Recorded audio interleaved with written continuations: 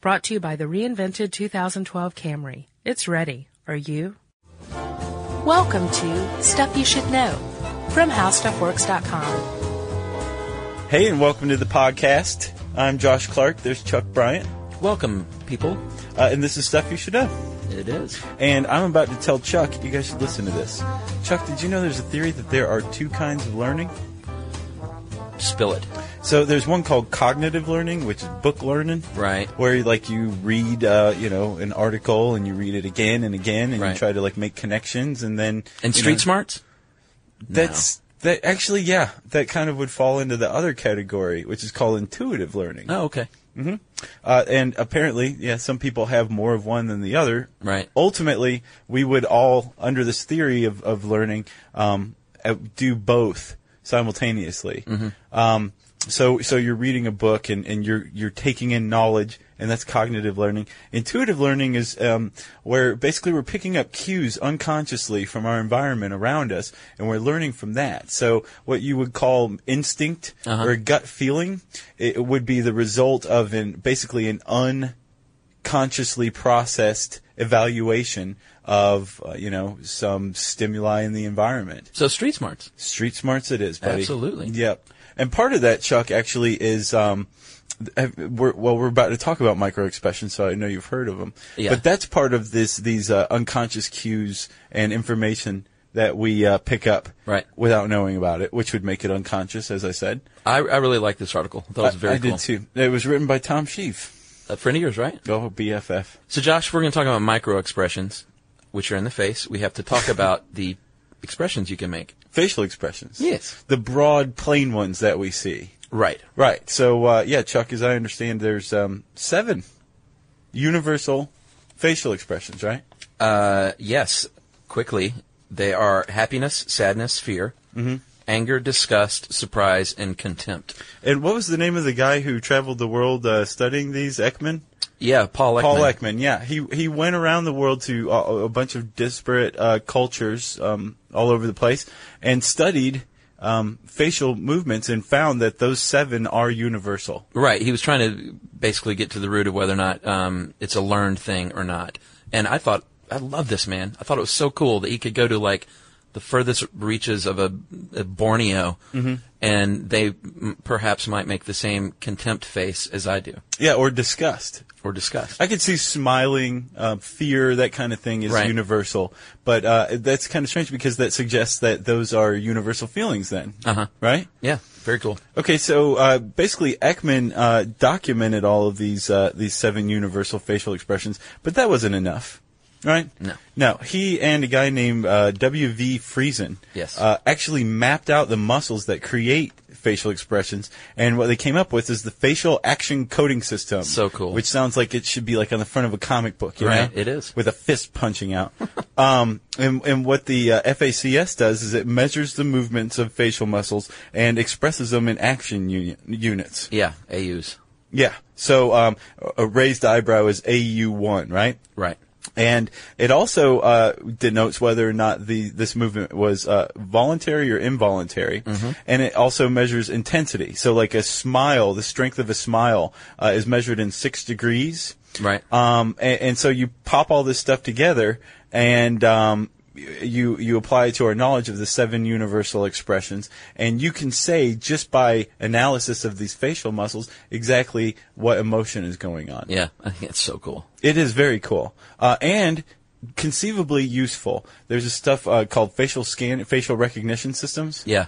And right now, as it stands, they're kind of hit or miss. They tried one in Logan Airport in Boston, and it was 61% accurate, which isn't enough because if you're going to be stopping people based on their facial expression, right, it needs to be a lot higher than that. No, were they studying microexpressions or? Oh, okay. Yeah, but also there's software out there that can look for fugitives in a crowd, right? Based on the FACS, right? And what Eichmann and Friesen came up with, right? But yes, no, the one at Logan Airport, not microexpressions. Gotcha. That's another one that I think Homeland Security, TSA. Yeah, TSA is using. It's like a trailer, and you walk through, and right. I think they show you stuff that's supposed to create like a facial or micro expression if you're uncomfortable. Right. And I don't think it's in use commercially yet. I think if they were smart, they would hire my wife. Oh, is she good at that?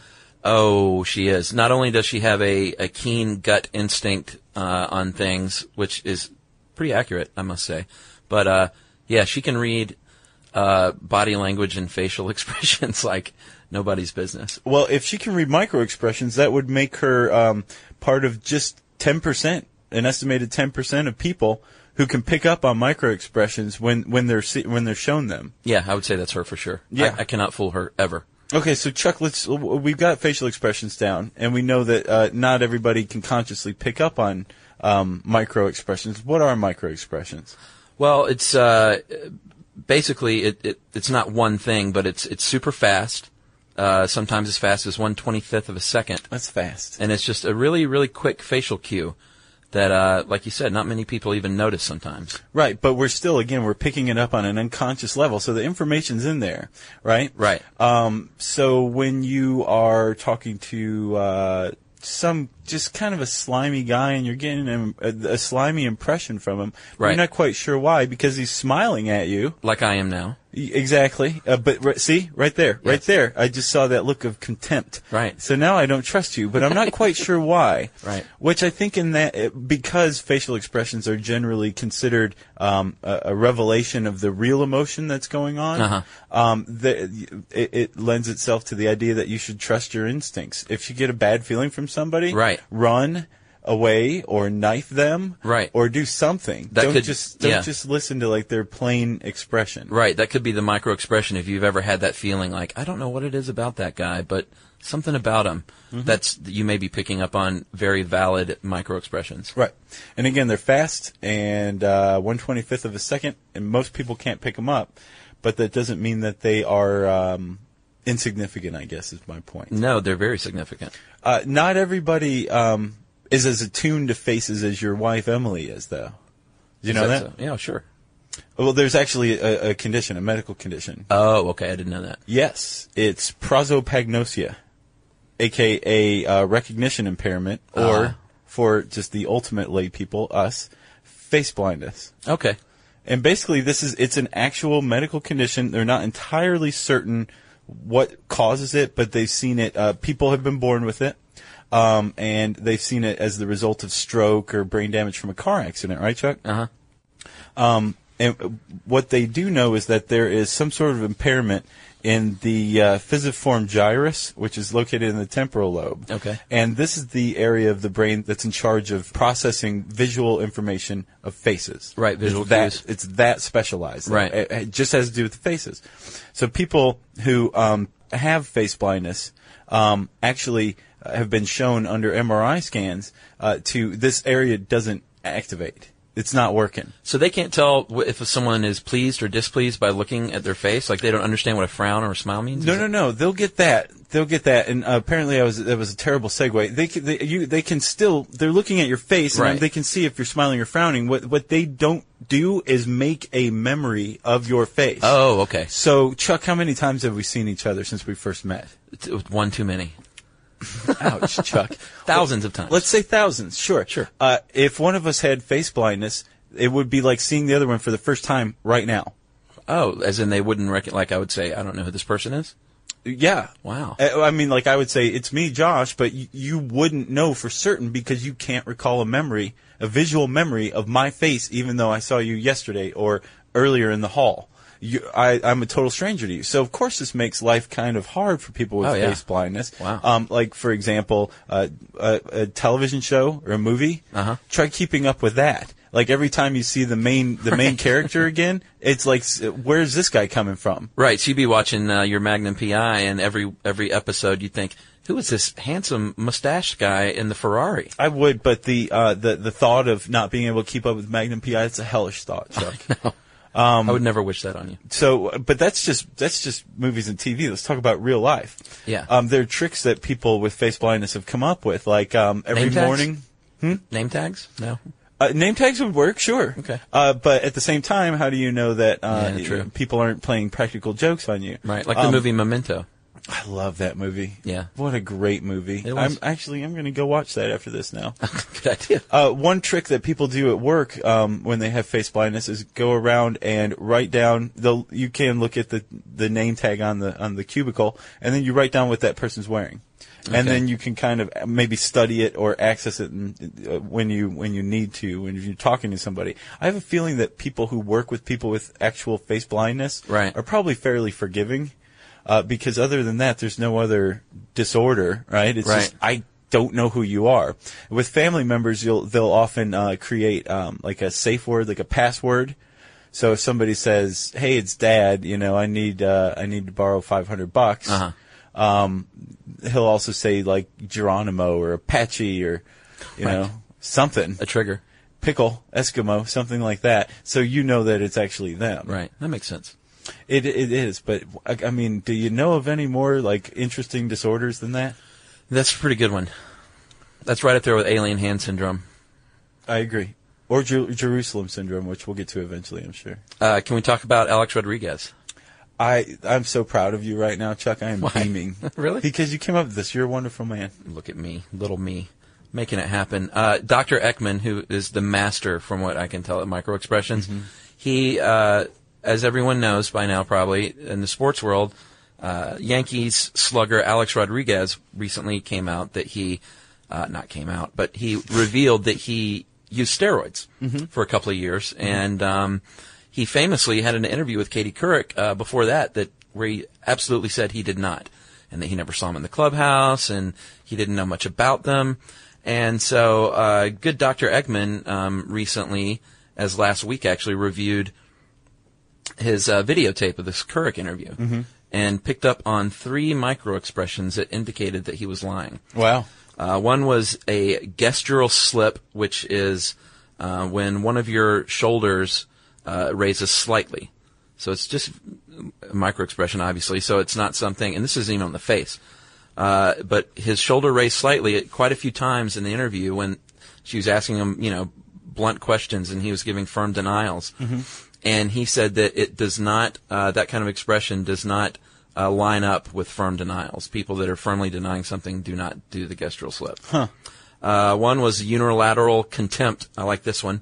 He said that Rodriguez would raise the corner of his lip just slightly, and that indicates arrogance or a feeling of superiority. And he said he did this a lot. Yeah. And he doesn't know if this might just be a trait that he has. Maybe he thinks he's better than everyone else. I don't know. Sure. But he says it definitely doesn't fit with what he was saying about being humbled with the steroid use. Gotcha.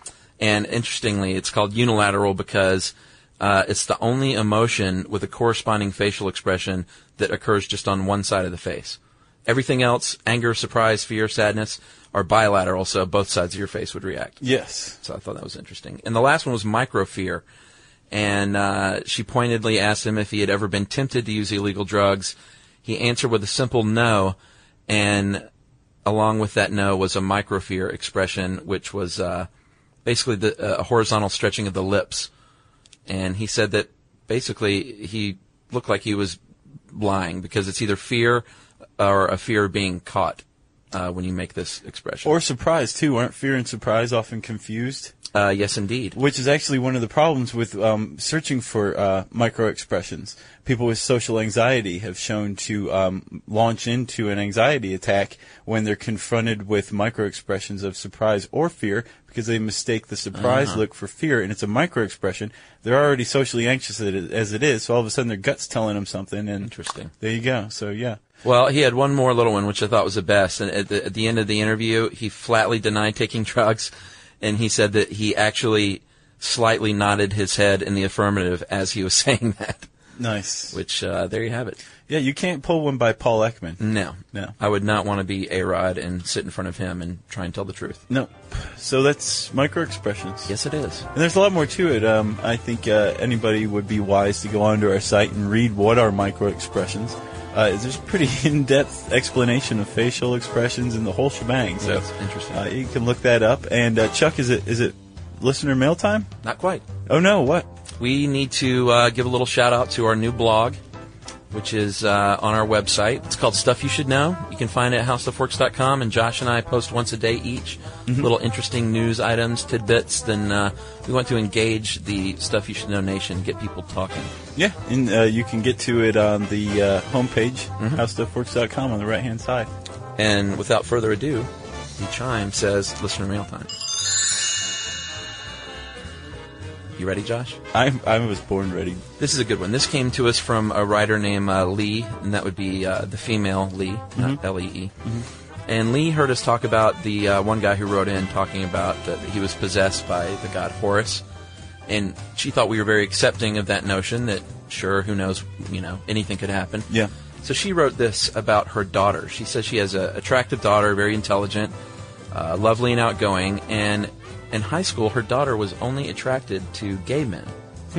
One after the other. A lot of times they were not out with their sexuality. Sometimes they didn't even know it yet. But she had a terrible, terrible time falling in love with and being mistreated by gay men because they clearly could not, return the love. Okay. So she was very frustrated by this. She took her daughter to a card reader, and apparently this card reader said the reason that she cannot get over these falling in love with gay men is because she was possessed. Her spirit was possessed by a gay man named Jerome from the 1800s. Wow. And this is what the card reader said. She said, Jerome is running the show. And the kid basically says, I don't like this. I'd like to get rid of this spiritual possession. Jerome's kind of baggage. And so the card reader, she said, quote, without any fancy ceremony, said that Jerome was gone, and she got rid of him. And the lady said after that her daughter felt different, never fell in love with a gay man again, had healthy relationships. And I just thought this was real interesting. It is very interesting. And as we are always, our motto is, who knows, to each his own or her own. Who knows what's going on out there in the wacky universe. Agreed. She could have been possessed by a gay man named Jerome from the 1800s. Well, thank you, Lee, and your daughter, and Jerome as well. And if you have a really cool story to share with us, or you just want to say hi, no haikus, send an email to stuffpodcast@howstuffworks.com. For more on this and thousands of other topics, visit howstuffworks.com. Brought to you by the reinvented 2012 Camry. It's ready. Are you?